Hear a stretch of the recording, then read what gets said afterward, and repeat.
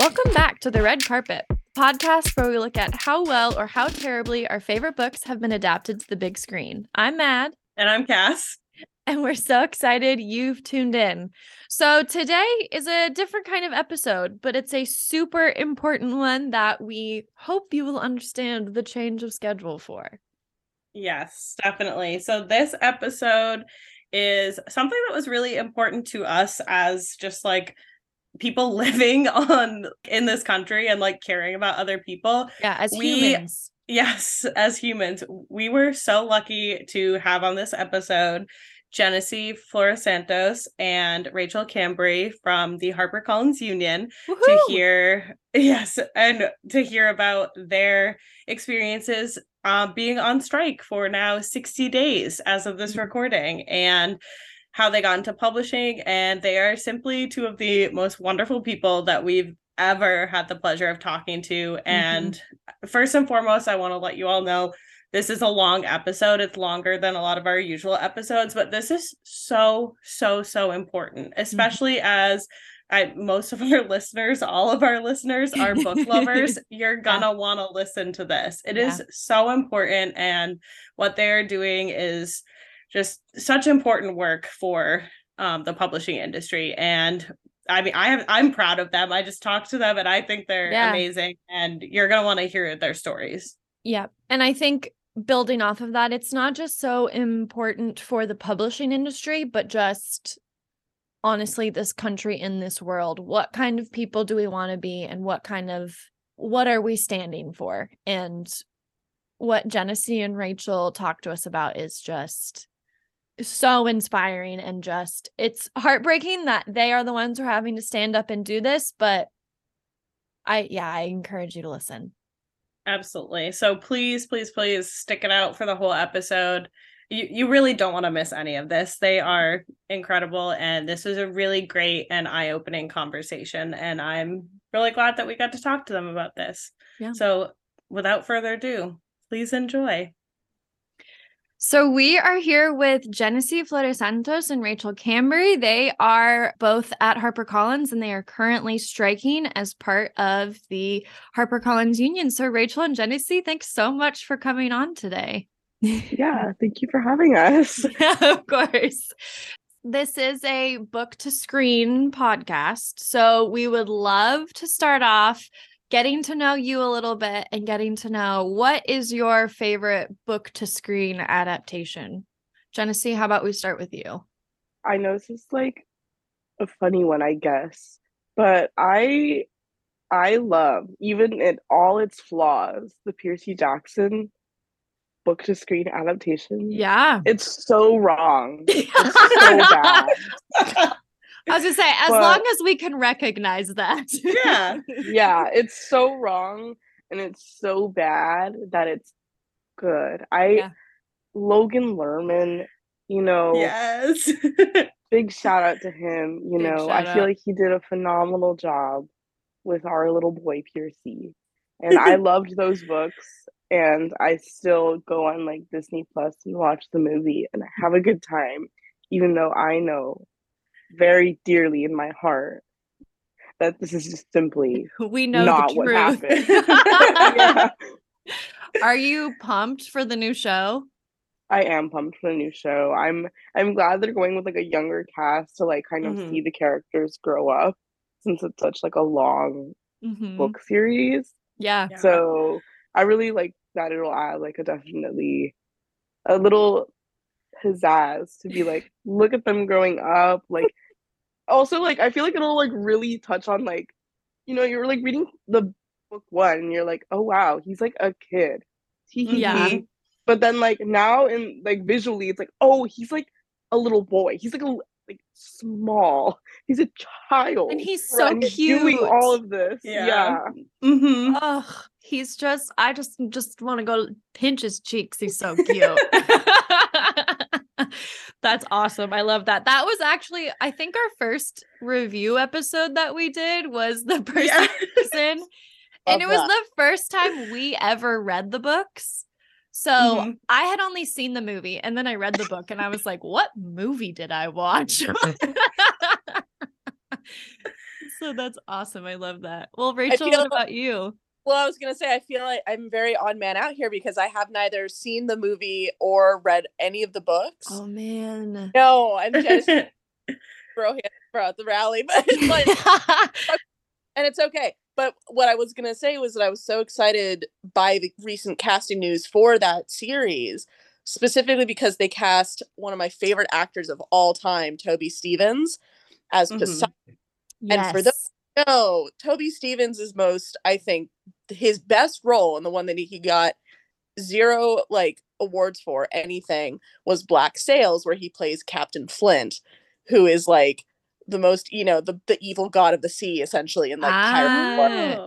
And the show is amazing. That show's amazing. And when I saw that casting announcement, I was like, I don't need to know anything else. I am there. Like, I'm reading the books. I am watching.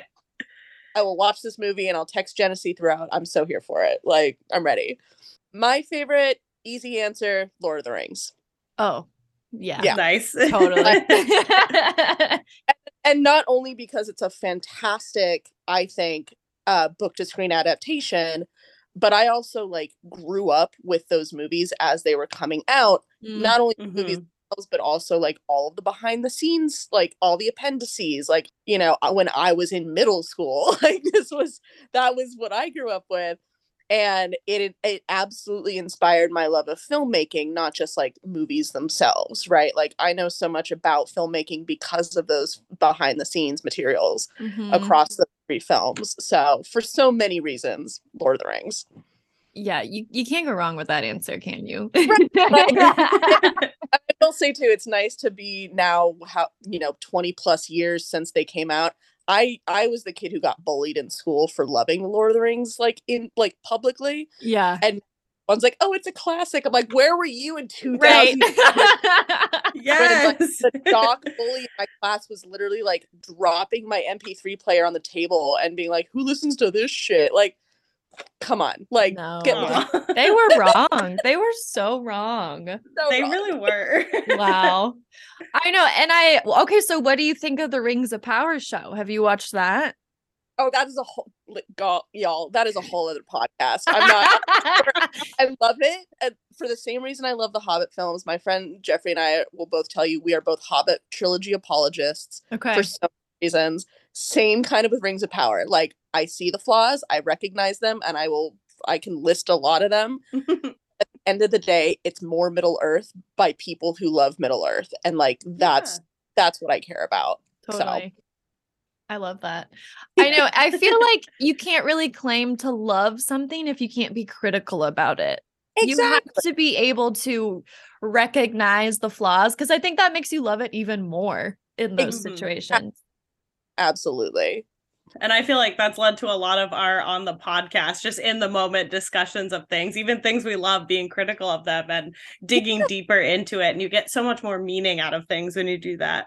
Absolutely. So. And it's the same with books, right? As any studies major will tell you, like, it is the same with close reading a book and talking about it with people and saying, yeah, I can see why you really like that part, but I really had this issue with it, or it hit me different, like whatever it is. But that's one of the reasons I know I was so excited to come on this podcast, was because I think that there is so much familiarity between books and films, regardless of the interpretation of literally like book to screen. It's like just in the storytelling itself and in what goes into making a book and what goes into making a film and how people talk about these things. I think there's just so much crossover that it always makes for really, really fun discussions. Strikes notwithstanding. Yeah. Totally. That's a perfect segue. You talking about books, books must be published. You both work in the industry. We're getting there. So could you tell us both about how you each got into the publishing industry? So I don't know, what did you study in school? Why did you want to work in this industry? What led you to where you are today? This is always like, for me, this is a funny question because I feel like this is definitely like an interview question. Like, you're at a job interview. It's like, why do you want to be in publishing? Why are you here?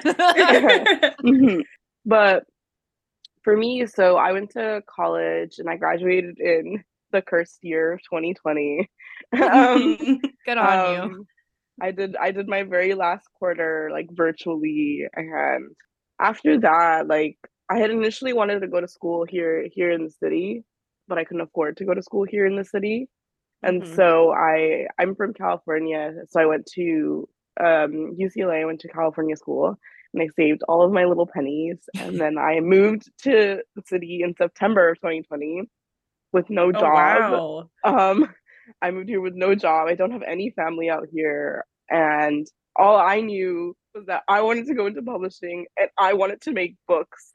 Like I majored in English. I was like I've loved books my whole life. Like I want a little piece, a little smidge of being able to be like I work with books. And Yeah. so I because it was just something that I loved and something that I was passionate about. Like I'm the oldest of like all my cousins and like Mhm. my siblings, and I was like, I want to show them that like you can work with your dreams.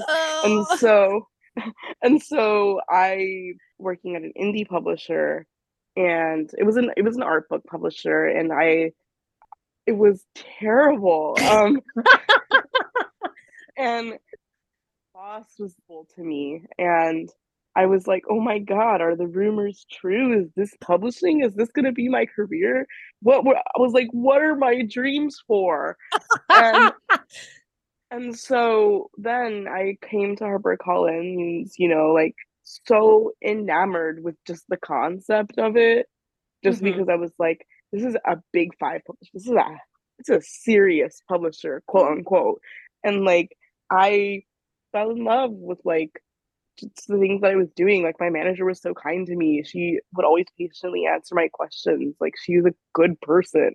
And I was like, you're telling me that my boss doesn't have to be like the meanest, most horrible person ever. This is lovely. This is great. Like I can see publishing in my future, you know?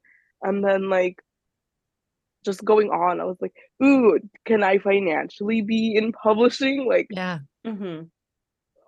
how is this happening, like I don't have to pay my student loans right now, so like that's tight because I saving money, I guess. But like, ooh, this is getting a little stressful. And so, when it came to then voting to go on strike, I was like, yes. I was like, how can you not go on strike? Yeah. Because I spoke about this in like other interviews, but like a lot of people, call us like brave. And while I do see the merit in being like, you guys are so brave, I also am like, this isn't a matter of being brave. Like this is a matter of like fighting for myself, fighting for my colleagues and friends to also stay in the career of their dreams. Like Right. being in publishing isn't you just I mean sometimes it is for like the people who are rich and their parents worked in publishing and their grandparents worked in Mhm. publishing, but for like the majority of people, like this is a dream job that can very quickly become a nightmare just because of the things that you go through, because old guard thinks that you have to like be broke when you start out because your parents can help you. And I'm like, my parents cannot help me. Yeah. No. You're like, well, my boss used to say these things to me, so it's okay if I say these things to you. And it's like, Right. why though? Like, why is that the Mhm. standard? It shouldn't be Yeah, the exactly. standard. And so that's how I got into publishing. That's why I'm on strike now. Yeah. And it's still a dream. I still have passion in my heart for books, and like I always say, like I was like, I love books, but books don't love me, and that's okay because I'll keep loving them with Yeah. all of my Yeah. damn heart. Absolutely. And I think that just speaks to, because you're right, it is brave, but you shouldn't have to be brave to be able to live. And everyone should be able to afford to live. You don't have to be, you shouldn't have to be Mhm. brave about that. So I totally understand what you're saying about that. And it's nice to hear, but then it's like, well, why do I have to be this way? Why do I have to act this way to get that? So, and yeah, like, Yeah, so like I guess for more conversations about like bravery and stuff, I do recommend like the podcast, the Minorities in Publishing podcast, hosted by Jennifer Baker. She did a great interview. I was on there, but so was Amina Jordan, Parrish Turner, and Doris Allen, or other members on strike. Mm-hmm. And they also did a very lovely job to like kind of talk about that conversation of like what it means to be on strike. Yeah. Yeah, definitely. I'll put it in the episode notes for those of you listening right now. Well, what about you, Rachel? What was your journey? I often I often say that I took the scenic route into publishing, and not out of choice, but purely out of I had no choice, really. Like Genesee, like I moved out here for college in 2009. I got a big financial aid package from the new school, and which is the only reason I was able to afford higher education, let alone moving to the city.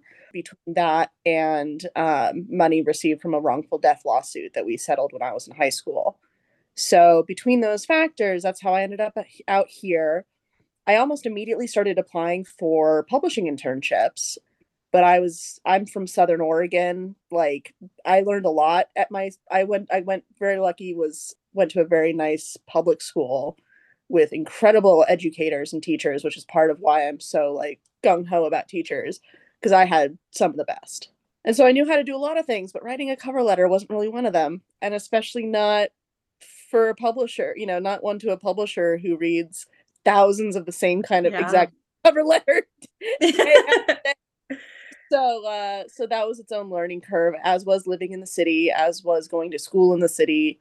But 4 years later, I graduated in 2013 with a bachelor's in literary studies. I focused mainly on American and medieval British lit. I've been a Beowulf nerd since I first heard about Lord of the Rings. So, took a couple of classes with just like a professor and another student, like an independent study. I think we did like 3 independent studies learning Old English. So if you ever have a copy of Beowulf flying around, like I'll show you my party trick. But but ultimately, yeah, I graduated in 2013, and I didn't have an internship yet, and I'd been working through college. I worked at Sephora for a year and change. I worked at a restaurant for like over 6 months.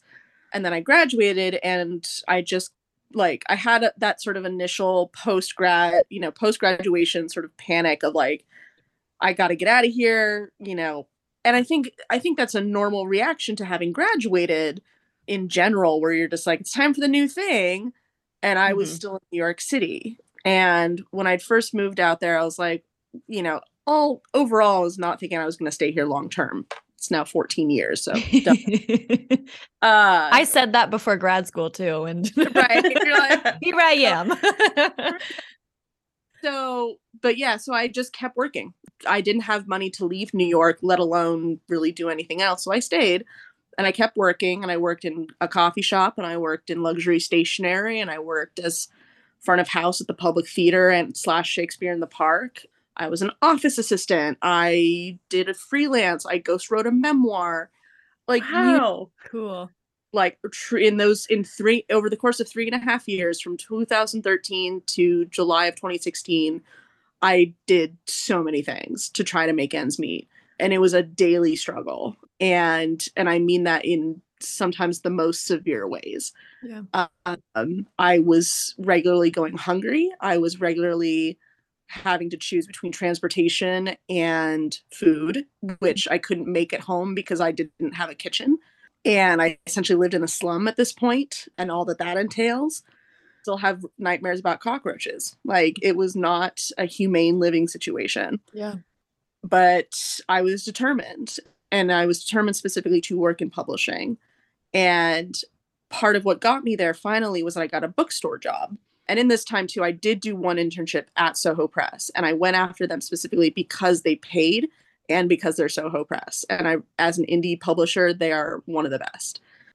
And then I got a bookstore job at Rizzoli, which had reopened near the Flatiron Building. And when it reopened, there was all of these like old publishing salts coming through, talking about like, oh my God, this is so beautiful. Like, I used to go to the one, I think it was on 56th Street. I used to go to that location all the time. It's right by the Penguin Random House office, or it's by this office. And like, people are like, name dropping these companies that I'm like, okay, but I didn't really have my like elbow rubbing skills really. Yeah. Yeah. I'm not even 25 at this point. So I'm still very much like young and learning. Um, but I stayed and I kept working at this bookstore, and eventually a woman came in and she was at Viking at the time, and she offered to get coffee with me in February of 2016. And so we did that, and we talked, and it was an amazing conversation, and she gave me all of this information that I did not know before, because it was all very like insider publishing information that no one knows unless you are inside publishing. Yeah. Or someone sees enough in you to like give you that information so you can use it. But she did that for me, and I'm eternally grateful to her. Her name is Bina Kamlani, and she was a wonderful woman, and I hope she's doing well. And she just told me, I asked her, should I keep applying to internships? And she goes, you're how old and you're working in a bookstore? No, go apply for editorial assistant jobs. Like, you're way ahead. Like, go for it. So I did. And I was applying from February, like in earnest, at least 3 times a week to different places from February until May. And in that entire period, I heard nothing until May, where I got 3 interviews in a week. Wow. One at Penguin Random House, one at Oxford University Press, and one at Hachette. For various reasons, the first 2 fell through, and then the initial one that I had applied for at Hachette, I think, went to someone else. And of course, I'm devastated. And I'm this whole time thinking in this crisis of like, if I don't get any of these jobs that I'm getting interviewed for, I'm leaving New York. Like, I have to find a way out. Like, I can't stay in this apartment anymore. I can't live this way anymore. Like, this is not working. And then, miracle of miracles, got an email from the publisher of 12 books. At the time, I think he was executive editor. And he emailed me directly because HR had passed along my information to him. And he goes, I need an assistant. Are you interested? So I interviewed there. And a month later, I started at Hachette at 12 books as the editorial assistant. And I was there for 5.5 years. And it was amazing and challenging. And I started in July of 2016 at $33,000 a year.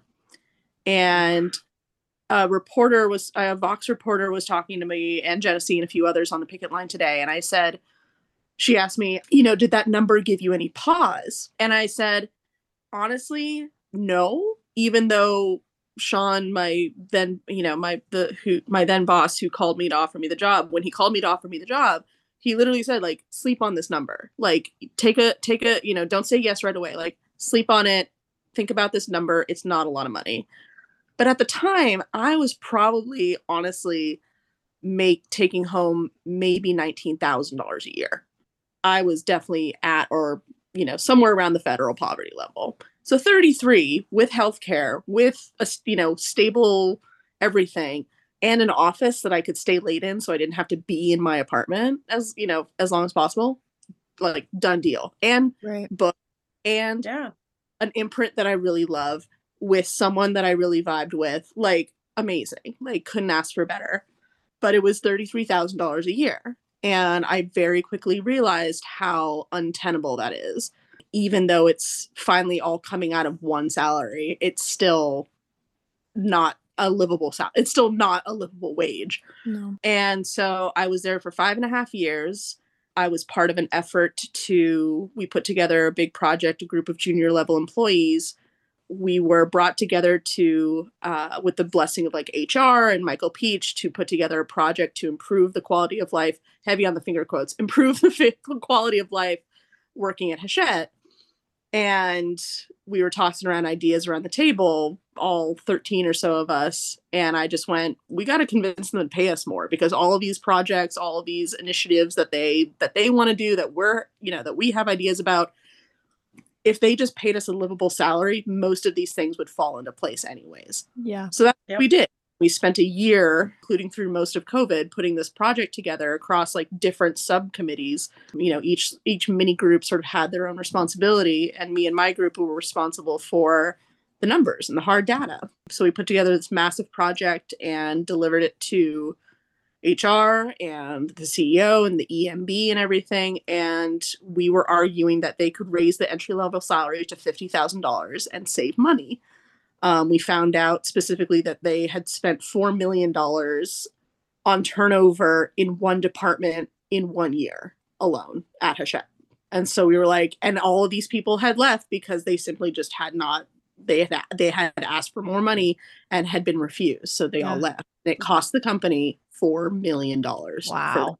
Wow. And I'll never forget, my colleagues were like, should we really be asking for 50? It's too much. I'm like, first of all, no.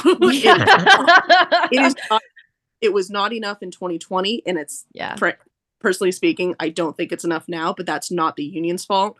That is a whole other shenanigan. Yeah. But if we ask for 50, they'll give us 45. Right. If we They're not going to give us that. Exactly. If we ask for 45, they're going to give us 42, pat us on the head and say, good job. And then they're never going to let us. Way to be brave. Exactly. Like they're never going to let any, sure enough, this program that the cross-level leadership committee that Hachette had launched for us, for our group, they're never doing that again. But we were successful. But we were successful in our mission. That's awesome. And then the Woody Allen walkout happened. Wow. So like a few months later, after the salaries were raised. So that was interesting. And then 2 years later, I left Hachette to come to HarperCollins. And this is a very long-winded story. I'm sorry. So that's okay. Day one at HarperCollins, I've now been in the industry for 5.5, almost 6 years. First thing I did was join the union. Literally, like, as soon as I got my computer booted up, first thing I did was I emailed the union. I was like, what do I do? What do I need to do? How do I do it? Tell me. Didn't care how much came out of my paycheck, even though I couldn't afford it. And I still really can't. I'm like, I don't care. This matters more than however much, the $5 after taxes I would get otherwise. Like, this is more important. And that's what I did. And so I've been at HarperCollins since November of 2021. And it's weird to realize that I've spent, I don't know, fractions, but, I've spent a good chunk of that now on strike.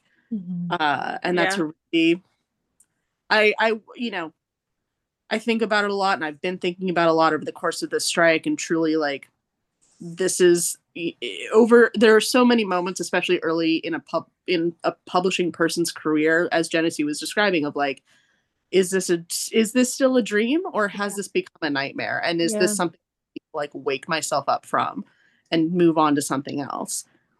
And even to this day, I'm like, no, the pros still outweigh the cons. And I have been sort of fortified through all these years of thinking of like, I am here in this place doing this work, not just for the books. And that is the most important thing. The authors, the books, those are the most important things. But also, if it means like I'm here to fight, if I'm here to fight this fight for the sake of the future of this industry, so that there is still an industry to speak of in 20 years, so be it. I told Genesee on the picket line today, I looked you dead in the eyes, and I was just like, but truly, and I meant it earnestly then, and I mean it now, like, someone like Genesee, and Genesee in particular, it's like, she is the kind of person that I have been fighting for in terms of like new hires into publishing who do not make a livable wage as a rule. And that is a rule imposed by the industry. Right. That my intention from the moment I told that group of junior employees, hey, we need to convince them to pay us more, the intention has always been to basically prevent other people having to go through what I went through at the beginning of my career. I didn't eat for the first week of my being on the job at Hachette because I had no money. I had none. Like, I had less than none. And so I ate the free fruit that they offer on Tuesday, like grabbed a couple of extra pieces. And that's what like got me through that. And like peanut butter got me through the week kind of thing.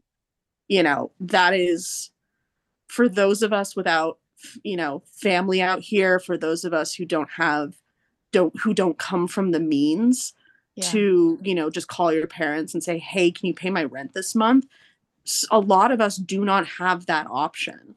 And then doubling down of like, some of us are not partnered. Some of us need to live alone for the sake of our mental health. Right. I'm lucky to have won the New York City housing lottery. So like, I have rent controlled apartment, but the rent is still almost 50% of my take home pay. Like, these are the, and I didn't have the money to get this apartment except for that my stepmom had died in 2018. So like, that life insurance payout, which was not very much, that's what paid for my getting this apartment, right? Like, the only reason I was able to escape that awful place was because of that.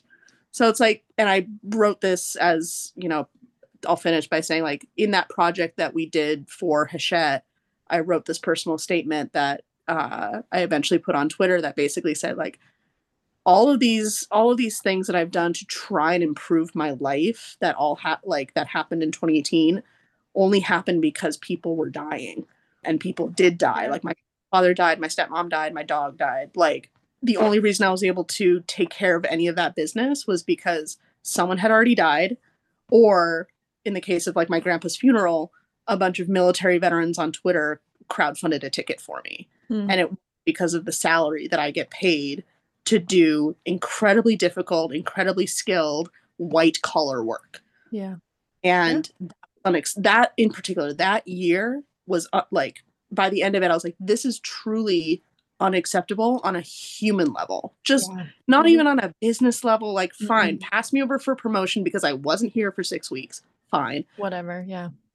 But the realization that I was worried about being able to afford the death of my parent was as radicalizing a moment as any other, really, that I've experienced. So it was like, if it means that someone like Genesee can be hired at 50,000 instead of 33, you know, hopefully maybe be able to start building a savings right off the bat, or paying off student loans right off the bat, and not live in some kind of, you know, inhospitable place with bad people, then that's worth everything to me. And on top, and that's to say nothing of the books themselves, which is in its own right so rewarding. I just wish that was that could be my entire focus, right? Instead of having to fight for just basic quality of life, like for employees. Yeah.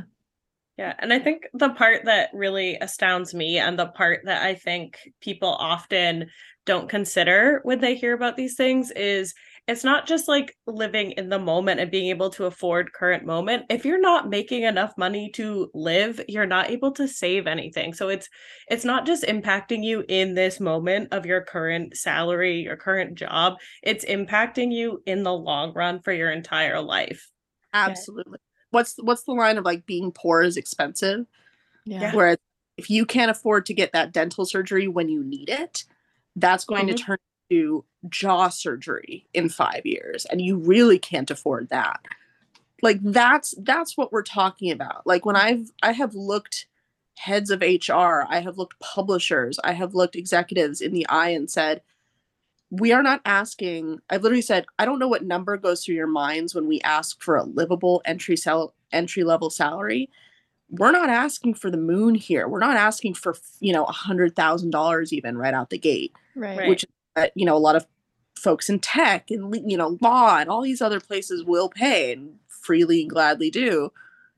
But I don't want to work in those places. I don't want to be astronomically, you know, super wealthy right out the gate. Like, like, no one needs it, first of all.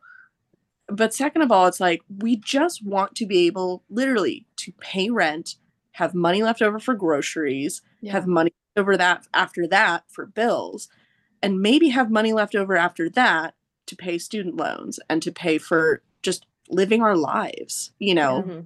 Especially as editors, we are supposed to be, you know, engaged with the culture and, like, going out and talking to people and doing things and being like exposing ourselves to things. That requires money.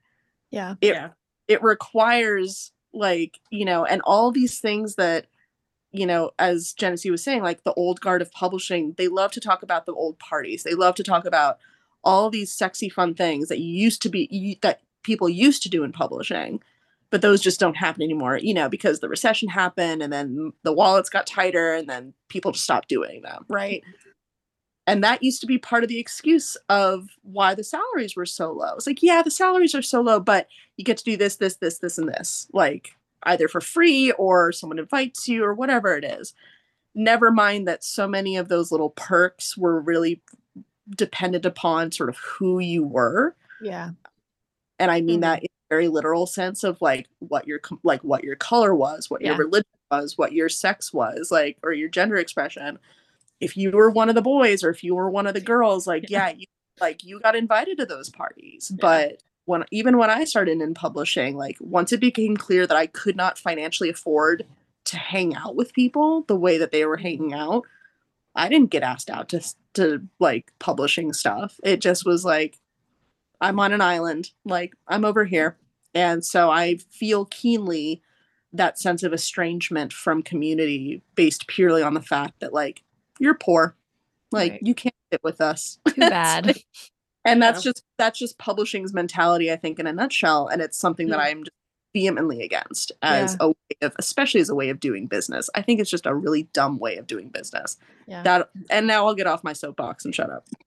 Hey, that's why you're here. We are. Yeah, we brought you here to talk.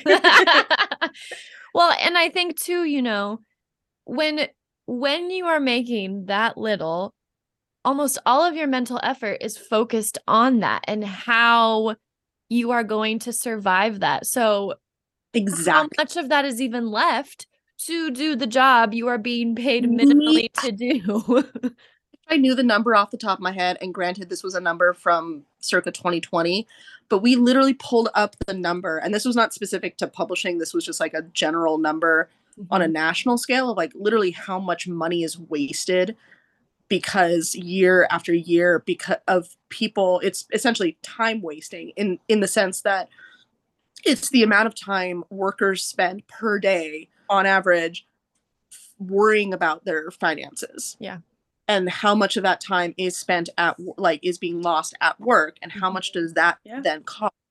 Millions of dollars, millions of millions. And this is again a national issue. Yeah, that is how it affects people. And again, like like you were saying, that this is very much, this has a ripple effect for your health and for your work and for your job and for everything in your life. This like money impacts it, and so long as that is the case, we have to fight for people to be able to afford to live.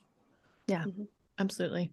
Kind of, that was kind of heavy, and that's why we want to talk. Like, we want to talk about it though. Yeah. But not to totally change direction, but just listening to both of you talking, you're both so passionate about this work. And we would really love to know, what's your favorite part about working in publishing? So for me, it's like definitely building relationships with people. Like, known in my whole life that I've been an extrovert, and the only thing was I was an extrovert who liked books. I went to a STEM high school. Like, everyone liked science, and they wanted to be like an engineer, and I was like young, so I was like, well, I don't really know what I want to do, but like the thought of going into like STEM makes me want to like puke. And so I mean, shout out to them and all the great work they're doing. But at the same time, I was like, that's simply not me. And like growing up, like I'd try to be like, Mom, I read this book. And she'd be like, okay. She's like, this is real life though. Not everything's about books. I'm like, but why can't it be? Right. It could be. I'm like, but it could be. And or even like I remember sitting down and watching like Twilight with my mom, being like, giving a play-by-play, like, this isn't what it happened, like, no, and her being like, just watch the movie. She was like, you don't have to do. I'm like, no, Mom, like, and so that's the kind of like thing I was like raised with, and like, just there wasn't a lot of people to build community on from books, and like working in publishing, I have that opportunity to build like really strong relationships based on like books, because I feel like that's the thing, like there's a lot of community within reading. Like, for example, like take libraries. Like, libraries are great community centers where you can like get to know others, and also like they host like very unique and like wonderful programming, and like all throughout the country we see a lot of those fundings being cut, and it's like heartbreaking.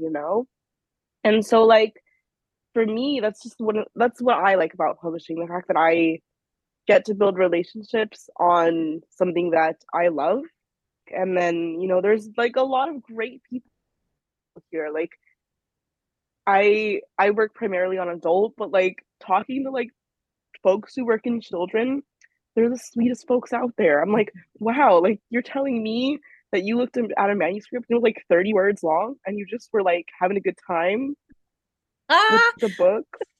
It like, had pictures. I was like, that's yeah, I was like, that's lovely. Like, and they're just like great to talk to. And like then, I get to talk to other people who like work on like books that are vastly different than the ones that I work on. And I'm like, that's super cool. Like, thank you for telling me these things. Like, I don't read that because that's like not my taste, but like interesting. I would love to know why that's yours though. Like, why do you like this? You know, there's lots of those conversations that happen. I really appreciate it. Just being able to be like, walk onto the picket line and be like, what's everyone reading? Yeah. What are we reading today? Book club? It's so good. It's one of my favorite parts, truly.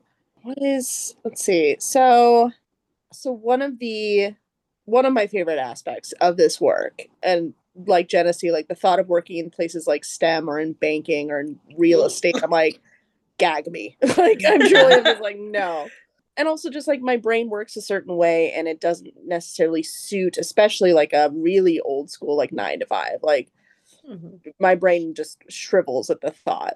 And so one of the things that just makes publishing such a good fit for me as a worker, if nothing else, is that, especially and in my capacity as an editor, is that there's a lot of flexibility around, like, or more so it's just like part of the job is going out and talking to people. It's going out and meeting new people. It's going out, as Genesee was saying, it's like it's building relationships with people you never would have known otherwise. That is absolutely one of the best parts. My really favorite part, and this is very much comes from my being a nonfiction editor, is that I truly just love learning. I love learning new things. And I don't know if that's a Gemini thing. I don't know if that's a neurodivergence thing. I don't know what it is. But I just love learning new bits of information about different things all the time. And nonfiction does that for me. And the fact that I am learning this information about everything from like deep sea floor mapping to being the first deafblind graduate of Harvard Law School to being, Tammy Duckworth. Like, I've worked on so many incredible nonfiction titles that have taught me so many new things about so many different things. And they're all written by people, for the most part. They're all written by people themselves who know these things and who know their subject inside and out and have a lot to say about it and have opinions about it, but also want help writing it and want that work with an editor to really turn it into something more.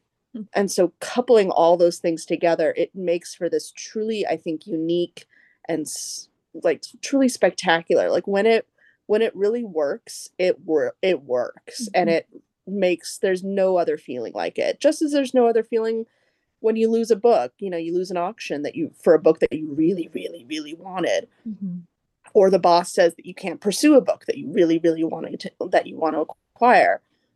Nothing hurts more, but nothing's as good as, getting the book and meeting with that agent and having that author call. And it's just, I can't think of another, like, I have yet to think of another job that would satisfy all of those desires of mine for being a worker and also creating a product at the end of it that will outlast us. For all intents and purposes. I was talking to this reporter earlier of like the feeling of going into a bookstore and seeing, opening up a book by an author that and your name is in the acknowledgments. They're saying nice things about, like, the first time I did that in my hometown bookstore, like, forget it. Like, what could be better, truly? I'm like getting chills. I know. Like, there is so much good like in this job. And that's not just me speaking in terms of editorial. Like Genesee was saying, like, we have so many wonderful colleagues in children's publishing. Like, I've been talking to them of like, what's keeping you in the industry? Like, what's doing? It's like, it is the people and it is the books. And the authors are essentially both of those things. So, what's not to love other than the fact that we cannot afford to do it. And not only that, but then to be told, suck it up. Right. That, I think, is the worst part. Is that mentality that Genesee was describing of the old guard of publishing saying, I had it worse, deal with it, ask your parents for help. Well, don't you have a savings account? Well, don't you have a guarantor? Well, don't you? No. Like, what part of poor don't you understand? And the definition shifts with every, extra $5,000 that they tack onto the salary, maybe every couple of years. But again, $50,000 is not enough. Like, literally, there are facts and figures that can tell you how much a single person without kids in New York City needs to be making to have a decent life, where they're not spending their working hours stressing out about their finances. I think right now it's somewhere around 58.5 after taxes. The numbers are there and the money is there. Yeah. What we lack is empathy at the levels where it matters most. Yeah. And that, if anything, is what I bridle so hard against, is that. Yeah. The fact that we are sitting here talking to two humans, two people who just want to do, like, you just want to do your dream job. Like, that's what makes me, I get so mad just thinking about that. Like, how can you not see that these are real people? Yeah. On that note, can I ask sort of what both of your sort of reactions have been to sort of the strike, but also maybe even leading up to it, of just like, what you heard about the state of the industry and things like that? Yeah. So for me, it's, so I'm a former teacher. So like, hearing about striking has always been something that, like, when I hear about it, I'm like, okay, I'm going to dig into this. Like, what's going on? I want to know about it. And understand it. I never had to go on strike as a teacher with my unions when I was teaching, but it's something that I've always been, like, not intrigued by, because that sounds like kind of gross, like, oh, I'm like examining this from the outside, but just like hearing all these stories over and over about people just asking for, like, almost less than the bare minimum sometimes, and I'm like, why do people not understand it? And I think following the strike, I remember we recorded an episode for our podcast with one of our other friends on, oh gosh, early November. It was right around when the strike had started. And we were like, oh man, I had just started an arc from HarperCollins on NetGalley. And I was like, well, I feel really like I need to think about this. And like, am I going to write this review, which I ended up posting on NetGalley. I was like, I'm not gonna review this until HarperCollins gets it together. So just like hearing about it, and then that episode didn't come out until January 4th, and we were like, oh my god, they're still on strike, like this. And it's just, it makes me so mad for you guys, because everything you're saying is things that I thought while I was teaching, and like you can't afford a lot of jobs in America that like are really important, and it's stressful and it's hard, and I can totally relate to that. So I come at it from a place of like, this is ridiculous. And then you have like CEOs, the heads of these companies and organizations, and it's like, when are they going to take the cut so that their employees can live? Like, and especially the thing that really got me, which we had put kind of at the end of this, our questions and stuff, was that like 2 days ago, Brian Murray saying, we're going to reduce 5% of the workforce. I'm like, dude, what is your problem? Like, when are you going to get it through your head? And it's just, it's so frustrating. And I can't even put it into words a lot of the time, but it just makes me so angry. And that's why we were like, when that episode came out that we had recorded in November, we were like, we need to do something about this. We need to figure it out. So that's why we reached out. We're like, we got to talk to somebody, because this is ridiculous. Yeah. I mean, like, that is very classic, like, union busting like tactics. Like, he's trying to essentially make us feel bad and be like, look what you're doing, like, the company is not making any money, oh my, like, boo HarperCollins, please be sad for us. And it's like, that's not true. The company is making money. We've published several large authors who were very profitable for the company. Like, they are lying. They've been reporting record profits year after year, and they're like, well, we're not seeing those that this year. And I'm like, okay, but what about like the last couple years? And Like, also, have they not been seeing those numbers, or just because granted, I'm not in their tax bracket, but I can imagine that a lot of those numbers have just ended up in their bank accounts. Yeah. Mm-hmm. Right? Like that was what was explained to me way back in the day when I asked my manager at the time. He had given me the news of my raise, and it was from like 33 to I think 35.5, if that.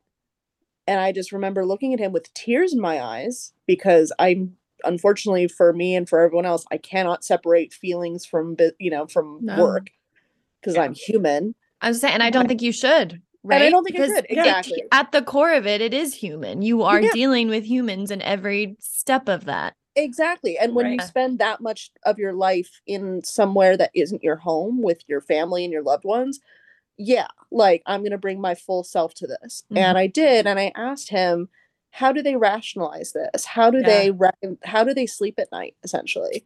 Because I can't feed myself with this. I can't see my family with this. I can't pay rent with this. Mm-hmm. And he went on to essentially explain trickle-down economics to me, because that is how this industry has been built. It's Reaganomics 101. That it all stops at the top, a little bit gets through to the middle, and then the rest is kind of like a crapshoot, hope for the best. That's, again, it's just like, that is reprehensible to me. It's also just bad business. It's, we've proven, I think, 1,000 times over that function, that form of economics doesn't work on a national level. And it really doesn't work on a business level, because it's like, then you have the poor of your company getting progressively more pissed off and younger, and who all talk to each other. And I had that revelation around the time of like getting ready to leave Hachette, getting ready to come to HarperCollins, of like, well, their first mistake was hiring a bunch of millennials and Gen Z and expecting us to not talk to each other. Right. And to not like, publishing people have been commiserating with each other for the entire time, like this, as long as the industry has existed, right? What they are not used to, that old guard that Genesee was talking about, what they're not used to is people talking to each other out loud in public about it, on public forums about it. Essentially posting their resignation letters on Twitter, or someone like Jen Baker, for example, that Genesee mentioned earlier, posting, a whole thread on Twitter talking about how she had been unceremoniously let go, and then her former boss was on vacation within the hour. Wow. After she had been locked out after 15 minutes or so? I don't know how long, but it was basically, she was told, and then it was all gone. And then her boss was gone on vacation, immediately. Our CEO is the former rear commodore of a yacht club. Like, when we say these people are out of touch, obviously these people have their own lives and their own whatever. All of us are worlds in and of ourselves. But if you have that level of wealth and you have that level of access and privilege, and you sit there and say, but it stops here, and you're just lucky to get what you get, and that's the way it's always been, that's not leadership. That's not good business. It's not good. It's not being a good human. And I kind of got verklempt. I was giving a speech yesterday at the rally outside the office yesterday, and I mentioned the fact that, like, you can't take it with you. Like, my mom was the breadwinner of our family, and she died, and she didn't take. I have so much of her stuff, you literally cannot take it with you, even if you have kids. That is no guarantee. And I have that experience. That was like the defining moment of my young life. I was 4 years old when my mother died, and it informs everything about my life and my outlook on how people should treat each other, because it all ends the same way. But in the meantime, we have so many choices to make about what we do, how we do it, and how we treat other people. And for them to just sit there and be, well, this is the way it's always been. Or as we also heard at the beginning of the strike, well, if they just gave it 10 years, they stand to make some money. It's like, who? I know someone on the picket line who's been in this company for 20 years. She does not make a fraction of what her manager makes or what my manager makes. Like 20 years. She doesn't even make $100,000. Mm-hmm. And to me, that's just, again, it's bad business and it's bad leadership and it's just bad people. Period. Yeah. And I think it also goes back to what you were saying about doing this for future people in this industry and future generations. And when you were mentioning, it's millennials and Gen Z that they're hiring. And in my head, I was like, yeah. And it's those generations who've been shit on by these older generations being like, you messed up. And it's like, no, you screwed this up for all of us. You are the one who have messed this up. And now we are having to sweep up behind you. So exactly. And to be told also, and there's so much of this also comes down to like, if they could just, especially like at the middle, management level, if there were acknowledgement of how hard it is and how unnecessarily difficult it is, that would really go a long way. Yeah. And for there to be acknowledgement of like the state of the world is so beyond effed, keep it PG. Like, yeah, like if you are like at my last job, I would text my boss and be like, I'm having a bad brain day.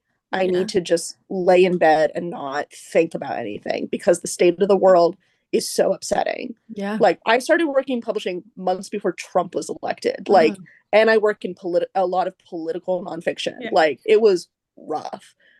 But he held space for me for that. Yeah. And that was incredible and so important to then be met with, well, just don't read the headlines because they're written in a way that they're supposed to stress you out. So just ignore them. I'm like, that is like, poor people don't have the option. Right. Like people, my friends who are married to their partners don't have the option of just, ignoring these things.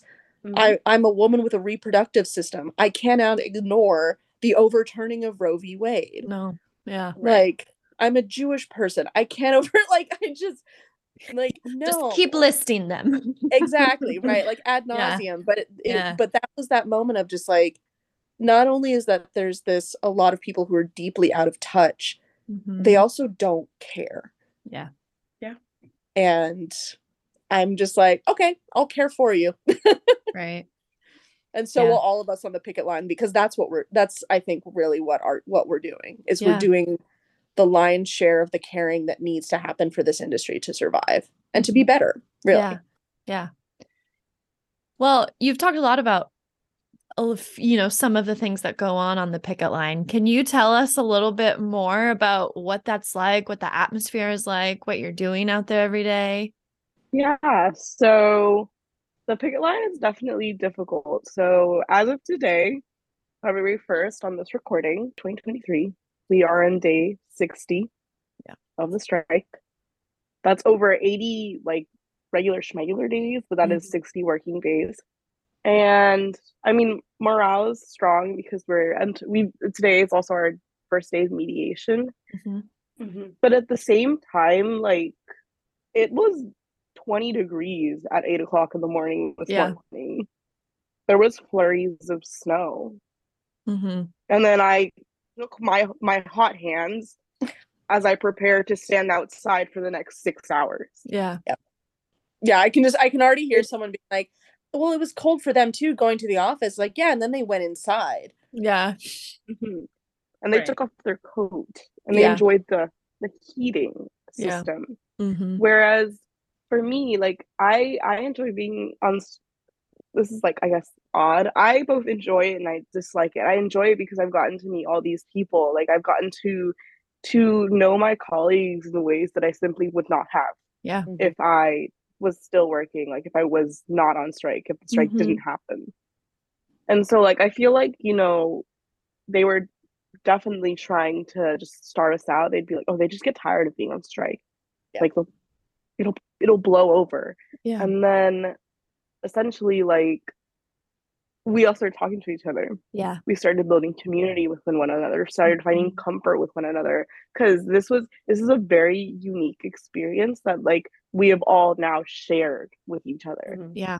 Over the course of 3 months. Yeah. Right. Like what they thought has essentially backfired, because now it's like, no, because now I know all these people, because we're all being like, wait, I make this much. How much do you make? Like, yes, just point blank. Exactly. And like, it's rough, like physically and like mentally, you know, like physically, my hips hurt. Yeah. Oh my God. Physically, my shoulders hurt. Today. Yeah. Like, I try and eat food and I'm like, wow, what do I want to do right now? Eat food or have my fingers go numb? Yeah. What kind of coat should I wear today? And you know, like is it gonna rain today? Should I like wear boots or should I wear my like comfy shoes? It's like, well, too bad. It's gonna rain, so you have to wear your boots. Or just like things like that I like are a daily consideration for me. It's like, you know, like, I mean, like, donations have been solid and everything, but like, there's some days I'm like, are we having lunch today? Because if we don't have lunch on the line, I'm not going to eat lunch. So it is, and you know, like, it's.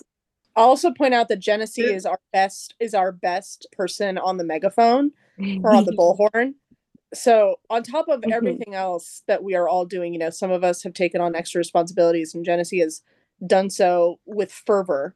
And she is by far like our favorite person on the bullhorn, leading chants, screaming herself hoarse multiple times a week, even, especially like when the strike started and at every rally. Like I'm in awe of her, truly. Yeah, that's and that's the thing. It's right. People who have not done it don't even consider that. Right. Just like, oh, they don't want to work. Yeah, exactly. Or they're like, not doing anything. This is them throwing a fit because they didn't get what they wanted. And it's like, no, I am in physical pain and emotional pain and, you know, X, Y, and Z. Fighting for, again, my dream. Yeah, this is a fight. This is a real fight. It is. Just because no one's walking away bloody doesn't mean we're not bleeding. Yeah. Right. And so, and I have to laugh too, because I was talking to someone earlier today on the picket line, and they made this, or maybe it was Genesee, I can't remember. My brain has been scrambled eggs lately, but like someone mentioned the hilarity of Brian Murray trying to spread this idea that like they're going to starve us out, right? As if we are not intimately familiar with how to be poor and hungry. It's like as if you haven't already been doing that. Exactly. And I laughed so hard when this person told me that, because I was like, that's exactly it. Like, this is, you know, oh, I didn't have lunch today. It's kind of like, I haven't had lunch lots of times. Like, it's gonna be annoying, but like I've dealt with worse, right? You know, the idea that we could be starved out because they are, you know, because they have all the money. It's like, well, they have all the money and we are still starving even when we are not on strike. Like, we are old hat at this. I would be amazed if they could have lasted a day, let alone 60. Yeah. Like, no way. Absolutely. No way. There's no way. There's absolutely no way. And you know, on par with, you know, I would love to see Brian Murray live his life on $45,000 a year. Right. Let's just see how that is. Like, how does that feel? How much do you struggle? Yeah. How much time are you spending freaking out about paying your next bill? Right. You know, all these things. Like, try it and see what happens and see how you feel. Yeah. That was one of the things when the pandemic and lockdown first started. There's a community I'm not gonna name, but I just could not understand lack of empathy and humanity and caring for everyone around me. And my dad was the one who was like, unless it happens to them, no, like this group is not going to care. Yep. And that's what I see. And that's what I hear you say as well. You know, Brian Murray and all of those people in the upper crust, it is not happening to them. So why do they have to care about this? And that's just not, it's just not good humanity. It's not good humanity. Yeah. And the fact that, it should be. as it should be. And the fact that, you know, they did not get there by themselves. No. I would put all of my meager salary on that. Right. They did not get there. They did not pull themselves up by their bootstraps to get there. And I would say too, to that point, that even in those cases where that person did, you know, obviously the bootstrap theory is bunk, and we know, just like Reaganomics, we know it's bunk. But, you know, I know that if I were 20 years into my career and I were in a more comfortable place and someone said like, well, she didn't work for this, it's like, yes, I did. Right. Yeah. Like, yeah, I've been nothing but vocal about how I got into this job and have stayed in this job by the skin of my teeth. Yeah. But like, yeah, certainly some of those people in those positions did the same thing, right? And they're just not as open with their story because, especially for older generations, that's just not what you do. Yeah. You kind of suffer and bear it alone in silence, which is also not good. Mm-hmm. My issue with those people, and specifically with those people, more so than the people who already had privilege and already had wealth, you know, generation after generation, it's those people who struggled, fought their way into that place of security and comfort, and then pulled the ladder up after them. Yeah. That is the person that I have the biggest grudge against. Yeah. And then unfortunately it's more than one, and it's more than a dozen. It's really so much of the industry, and it's a lot of people in middle management. Yeah. And that is what stops so many young careers in their tracks and drives people out within the first 5 years. Yeah. Definitely. I was going to talk about like career trajectory, I guess, because like it's always very ironic. You know, we've kind of talked about like this is the career of our dreams. I wanted to come into this industry with all of my heart, like regardless whether everyone's always like, well, you go into this with passion, you go into this with passion, and it's like, for me, sometimes I think about like the people in tech who make like hella money off their like starting salary, and I'm like, for me, like, I'm like, were those your dreams? Yeah. Were those your dreams? Or was the dream money? Right. Yeah. Yeah. You know, these were my dreams, and like, I mean, if it was a tech person to go into tech, if it was their dreams, happy for them. I'm so happy they're doing what they love. Some people truly love like coding and they have joy and passion for it, and I'm so happy that they get to make money in that industry. Yeah. But at the same time, I'm like, I've seen authors cry. You're telling me in your tech job you saw someone cry because they reached their dreams of getting to like the New York Times? No. Yeah. Like, yeah. It is a true privilege what we do. Yeah. And I think that's something that happens in a lot of different careers where people kind of dismiss it as like, well, you care about it so much. And it's like, well, caring and being passionate doesn't pay the bills, folks. Yeah. Like, you can love it till the end of the day, till the end of time. Loving something is not going to magically make money appear out of thin air and be able to support that. So exactly. I mean, like, we have like several like signs. I mean, this is like even a chant that I do, like, that we say like passion doesn't pay the rent. Like, it's simply passion cannot pay the rent. I cannot go up to my landlord and be like, I was really passionate. Can that pay? I love my job. They gave us my rent? to that point. They gave us a free ebook download for like the company holiday gift. A free ebook download of a book that most of the people on staff worked on and already have. You didn't even get to choose the book? Exactly. Like, you had like a choice from like 5 or whatever.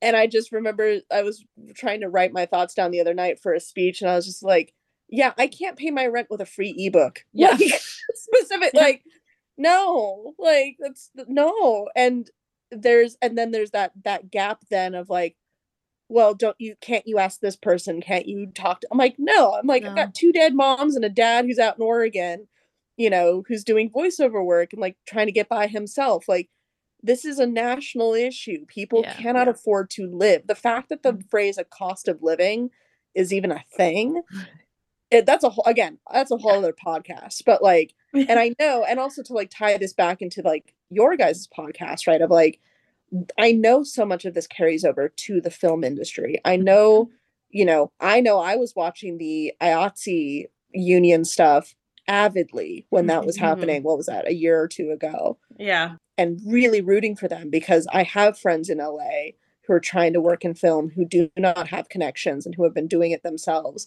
and are doing it. But the stories that we swap, I'm like, we literally could trade places and it would be almost identical. And it is very much like, yeah, like we are in a very similar, if not the same boat, working in these industries, essentially legacy media industries that love to devour young talent and spit it out and then use that leftover money to pay an exec's bonus. I'm like, no, no, not anymore. That's not gonna fly anymore. Right. And I think that's a really good segue into one of the other things we kind of wanted to talk about was the different roles or jobs of people that are on the strike and what role do they play in the publishing industry? Because I have a feeling a lot of these roles are things that keep the whole industry moving. So if you could share a little bit about that. All departments can be and are on strike with us. So like editors like Rachel, publicists like me, but also marketers, designers, salespeople, legal people, copywriters, production editors, like all across the company are on strike at junior levels. And so they always say a book is a process. That it's not just like, contrary to like, I guess, public belief because of, you know, the like guarding and like gatekeeping of the publishing industry and what it takes to make a book. You know, it's not one editor being like, do this. You know, like there was, I forget which exec, like not even exec, I think it was like a CEO of a publishing company that was like, oh, a book can get by with like a good editor, a publicist, and a one salesperson. That was during the PRH DOJ trial, and that was, you know, among so many banger quotes. I think it was like Jonathan Karp. I think that was John Karp, of just being like, all you need, like, or was it John Karp who also described editors as angel investors? And I was like, are we? Because I don't feel particularly angelic, nor do I have anything to invest. Like, I have your money to invest. Like, I have your pretend money to invest, but like nothing to invest in myself or anyone else in this in this industry. Like, I would rethink that one. Try again. Try again. My real favorite like pull from that, specifically of that trial, was as editors, like we have to provide comm titles when we want to acquire a book. Speaking of the sort of opaque, you know, process that is publishing, you have to have comm titles if you want to acquire a book. The comm titles can't be more than, say, 3 years old, right? Like, that's the rule. At least 2 of them need to be, like, in-house. It's a whole set of thing. And during this trial, I think it was Marcus Dola was asked, you know, what was a book that the company didn't pay a lot of money for, but the book made a lot of money. Like, it sold really well and it made a lot of money. And his response was Seabiscuit, which was published in 1995. Like... So even the book people who have risen to the top have not actually touched the bookmaking process in over 20 years. And you're like, wow, bro. Seabiscuit, that's what you're going with? Seabiscuit. Freaking, and I love that book. And I love that movie. I was gonna say, I love that movie. Great adaptations. I love that movie. Yeah. We'll add it to the list. Exactly. I'm also like a horse girl through and through. So like if there's a horse on screen, I'm there. In terms of the picket line, like Genesee was saying, like, we have someone from every department, multiple someones from every department on strike with us. You know, we're talking about over 200 people who have been on strike now for 60 days. And this is also across both children's and adult publishing.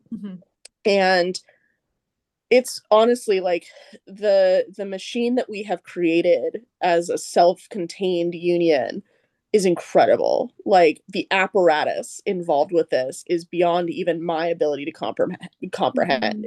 There's so many people doing so many amazing things that we don't even know about until we see it in front of us on social media, and it's, you know, an incredible graphic or a whole carousel of content on Instagram, right? That they've like designed and copy edited, and like they recently did an entire, Jesse, do you remember what it was for? But it was like an entire tweet thread of like all these award winners in like YA or children's. It was for the American Library Association Awards. That's where they like award like the Coretta Scott King medals and like the whatever medals, like things like that. And like I worked on several of those books.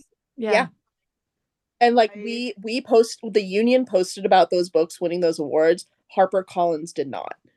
Yeah. Like and they designed it beautifully. The union folks who did that, beautiful, incredible, stunning, jaw-dropping. Like, you know, and so you've got everyone from like Genesee and I who are picket captains, which basically means like we are responsible for helping to bring strike stuff to the picket line and then back again to our local HQ like spot, talking to people on the picket line, making sure people have what they need, checks, money, food, water, etc. Yeah. A joke, a hug, whatever. Yeah. You've got the social media team who are mostly all people who are working remotely.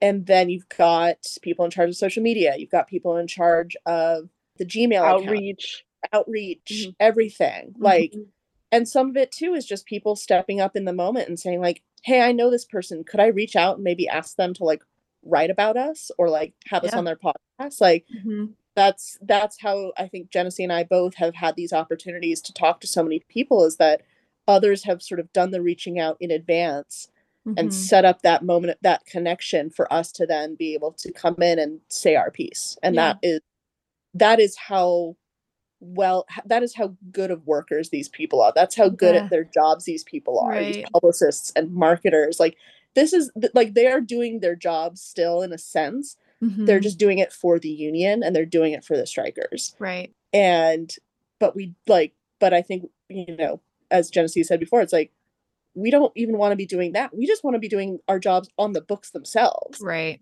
Like, we don't want to be spending our time in the cold doing all of this stuff. We want to be working on the books. So just let us work on the books. Right. And pay us fairly for it. Yeah. That's all. Yeah. Like, yeah, totally. Ooh, okay. We have 2 more questions for you guys. The first is, so we know like today was the first day of mediation. And I know we talked to you a little about it. There's really you have no idea how long it's going to last, what the timeline for that looks like. Yeah. But best case scenario, what comes out of these mediations in your guys' opinion? Like, let's go best case. A fair contract? Yeah. That's just period. Yeah. Just period. Yeah. The hope is that we get everything that we scenario. Yeah. There's obviously like some pie in the sky stuff of like, would I love it if the company came and was like, we heard you, kind of like what happened with the Woody Allen memoir, where it's like, we heard you, we paid attention, and we're doing the right thing. I would love to see HarperCollins do that and say, we're not just going to do 50, we're going to give you 65 or 75 or whatever. But like, in, you know, not just come in good faith, but also, you know, take it and double it. Yeah. And say like, you know, we heard you. Again, acknowledgement goes so far. Yeah. In terms of making people feel seen and heard and respected. And I think that would be amazing if that happened. As it is, I'm trying to keep my expectations as low as possible. And so, so as Genesee said, like a fair contract is really all we can hope for. And that is what we are hoping for. Yeah. Right. Yeah. And like, even in the words of our unit chair, Laura Harshberger, she said today, like, you know, we're all very happy for mediation, but the reality is we haven't been striking for a meeting. Yeah. We've been striking for a fair contract. Yeah. Like, we are still going to hold the line, you know, like I feel like HarperCollins was like, we're meeting. Right. No more strike. No more strike. Come back no in. More strike. We're meeting. Yeah. And it's like, no, this is not over yet. Yeah. Until that document is signed. Yeah. Until we have all collectively voted to have it approved. Right. That is when this is over. And even then, there's like a million other things to be done. Like, it's not as quick as the company wants it to do, because the company wants to like wash their hands and get it over with. And it's like, you're not going to wash your hands of your literal employees. Yeah. Yes. We work there. Yeah. Which took them, how many days, Genesee, did it take for them to actually call us their employees and not auto workers? I think it was around like day 52 or 3. Goodness gracious. I think it was after the first News Corp rally. Our second one is tomorrow, the February 2nd. Okay. Shout out. I mean, I think the podcast will come out after that, but for context, so we had our first one a couple weeks ago. So I have to imagine that was them being like, okay, maybe they are our employees and not auto workers, which is another union busting tactic that they have employed. Yeah. Mm-hmm. Yeah. We were electric workers. Oh God. Like, yeah, let me. And it's like, come with my like socket wrench and a blue wire. Like, I know. Sure. I'm like, I don't even change my own light bulbs. I don't know. I don't. What do you expect me to do with this? What's a breaker? Yeah. God, don't ask me. Yeah. And I think a part of it that also gets, again, left out is the work that's done after the contract gets voted on and approved, and hopefully you guys get something good out of this, but there's a lot of work that comes after that, because now I think what they're also not seeing is that it's going to take a lot of work to repair this relationship now, because they have, for the 60 days of the strike and until this gets resolved in a way that is fair to their workers, is they're going to have to atone for that and be like, okay, yes, we treated you really horribly, and they need to kind of sack up and figure out how are they going to move forward from this in a way that is respectful to their employees. It's not just like mediation, you come to a solution, there's a vote, and it's done. This is an ongoing process that is going to take a lot of work on their part, and it should take a lot of work on their part to actually figure out a way to treat their employees like real living human beings. Yeah. Agreed. And I think especially with all the public attention now, it's like we're going to be watching and listening more carefully and paying attention to how that plays out, because we're invested now. Yeah. I know I was talking to someone earlier who was like, I feel like I'm watching this like it's a football game. Like, she's like, that's how close of attention I'm paying to this. Like, every move is like, I need to pay attention. What I will say to your point, Madison, is that when, as my dad would say, not if, but when we have a contract, and when we have voted on it, when we've ratified it, and when we're back in the office, is that I would ask the general public, which has responded so enormously well and supportively to our strike, is to keep some of that pressure on. And basically be asking HarperCollins, like, where is your letter of basically like admonition, just being like, we fucked up. Like, granted, of course, they would never deign to say that. But like you were saying, like, how are they going to atone for this? Because there's absolutely broken trust. There's absolutely bad feelings. People have been leaving HarperCollins since the strike began, who were not on strike, but because of how they saw HarperCollins treating us, that drove them to leave the company. Wow. Like, they have inflicted, I think, in some ways, irreparable damage upon their brand. Yeah. And certainly on the author level, I know there's a lot of broken trust on that level, and that is the most important level, right? According to the business, to say nothing of how the editors feel and how everyone else, and just how all the book people feel, like how all of our striking workers feel about how important authors are.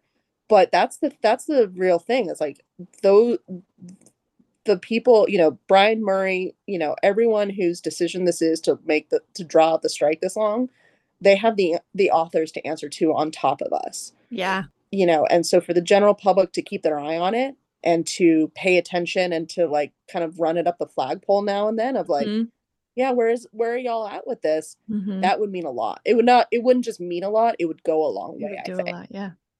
Yeah, absolutely. In that vein, Rachel, you're like the best at our segues here. You're doing it for us in a way. But in that vein, that's like, it reminds me of I love stand-up comedy, and it was a moment from Whose Line Is It Anyway? And specifically Colin Mockery, who's like the wonderful little Canadian man. He just goes, "You're not the only master of segues." Like, every time I hear that word, I hear his voice in my head saying, "Oh my gosh, that's so funny." But our last kind of question is, what can people really do to support the union? I mean, Madison and I are both super active on Bookstagram, and like a big thing for Bookstagrammers has been, we're not reviewing HarperCollins books. So like, what do things like that do? What's that impact?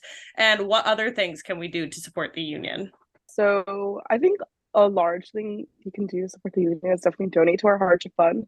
Our hardship fund does go out to our members on strike. We've been out here for 60 days. Yes, we are going through a financial hardship. Yeah. So, we just launched our online forum, so you can now like donate online, because I know it was a little bit difficult, especially in these days, to like, where is my checkbook? Let me go write a check. I have no idea where you mine is. Although the fan mail Yeah, that so came with the checks was awesome. it was beautiful. It was lovely to see the mail that did come with the checks.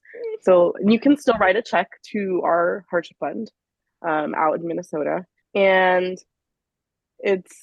you can do that. And again, for any reviewers and bloggers, like just withholding your reviews, because to a certain extent the company is trying to replace union labor with bloggers. They're like, instead of getting a blurb, what if we just get like the blogger to kind of do the marketing for us? It's like, no, because the marketers on strike are on strike for a reason, and the bloggers also recognize that reason as well. Yeah. And so withholding reviews is very important for our fight. And then for any Asians out there, withholding submissions to the company as a whole, because like that gives public and industry-wide support, because they think, again, we're just the auto workers, like, yeah, they don't think we have this broad, wide spanning support. And so if we show the company that there is broad, wide spanning support, it allows for us to really pull weight and be like, do you want this to continue? You are doing this to yourselves. We are not making the decision to let the strike go on and on and on and on and on. Yeah.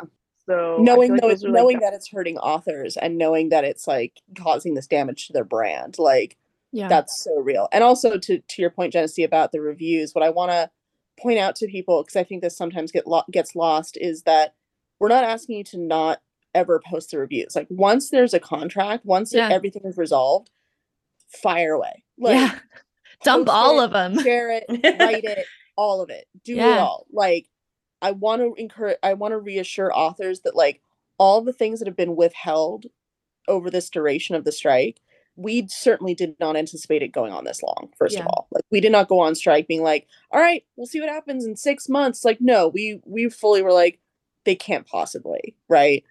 So all the materials that have been withheld because of the strike by bookstagrammers, book talkers, reviewers, etc., by all means, like, unleash hell when this is over, and like, make those authors make those authors lives. Like, they will be so happy, and so will we, because we'll be back to doing our jobs, and now so can you.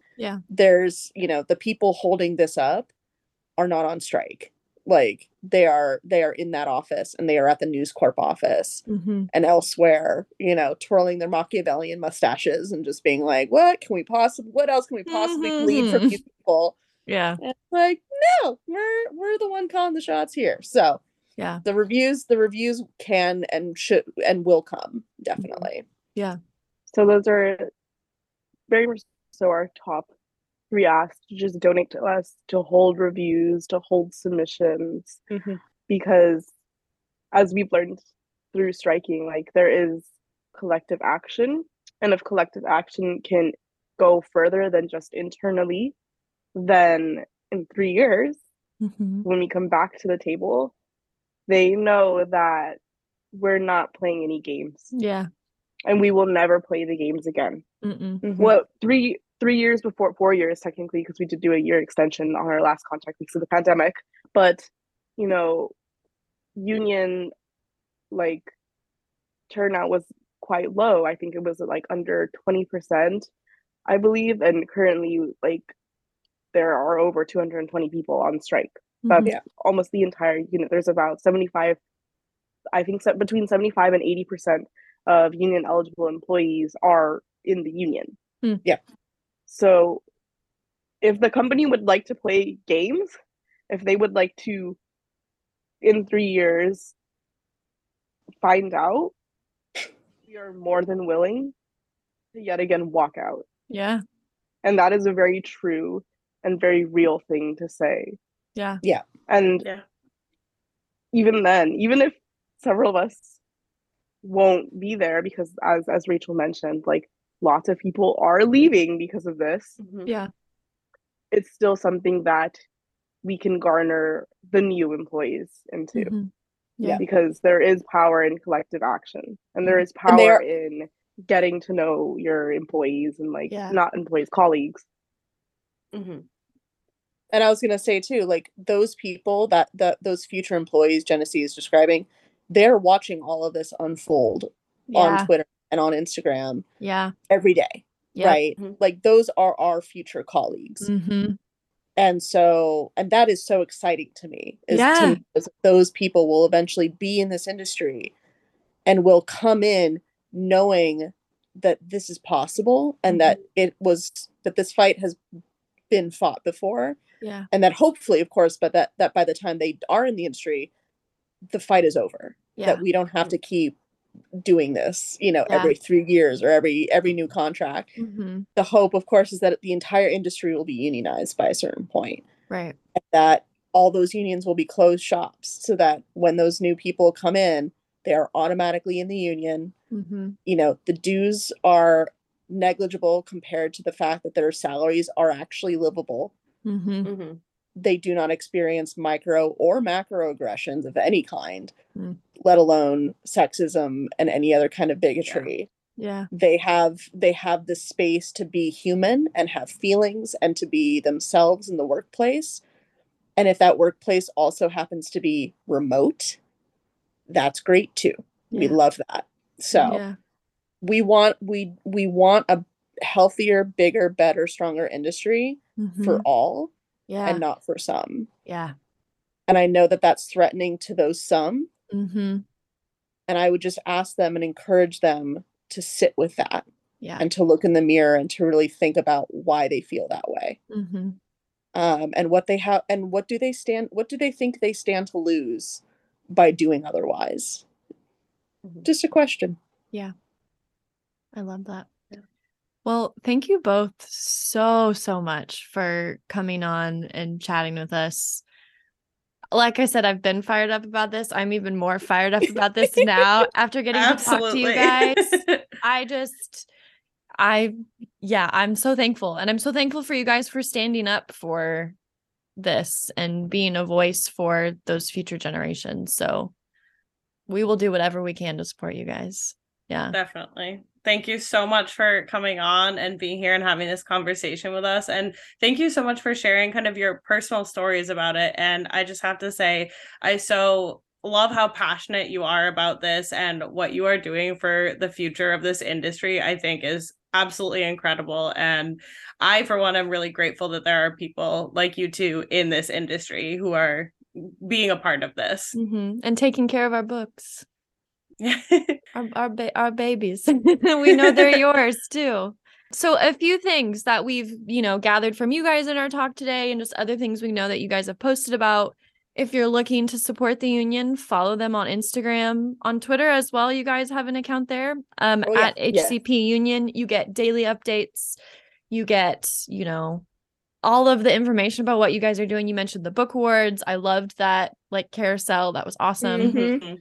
Like we've mentioned, keep not reviewing those HarperCollins books until a fair contract is reached, signed, put into motion. Donate to yeah, that's right. Donate to that hardship fund if you are able.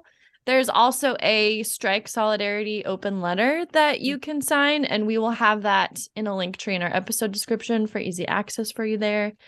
And then we've also know people have said to send an email to peopleteam@harpercollins.com expressing your support for the union, saying you want them to win that fair contract. So there's a lot of things you can do depending on, financial feasibility, what you feel able to do. So please think about and consider doing one of those after listening to this conversation. Do you guys have anything final you'd like to add?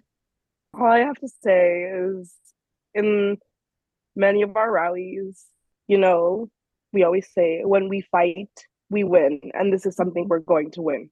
Yeah. I have nothing better to say than that. Yeah. I think that's a perfect way to close. Absolutely. Thank you both so much. Thank you so much to everyone for listening to this episode. We are really proud of this and this interview, and we hope you will use those recommendations that we mentioned. Next episode, we'll be back to our regularly scheduled programming. We will be reading and watching and reviewing The Lion, the Witch, and the Wardrobe by C.S. Lewis. Yeah, so very excited to revisit our childhood with that one. In the meantime, while you wait for that episode, please check the episode notes on this episode to get all the HarperCollins Union information. It'll all be listed there.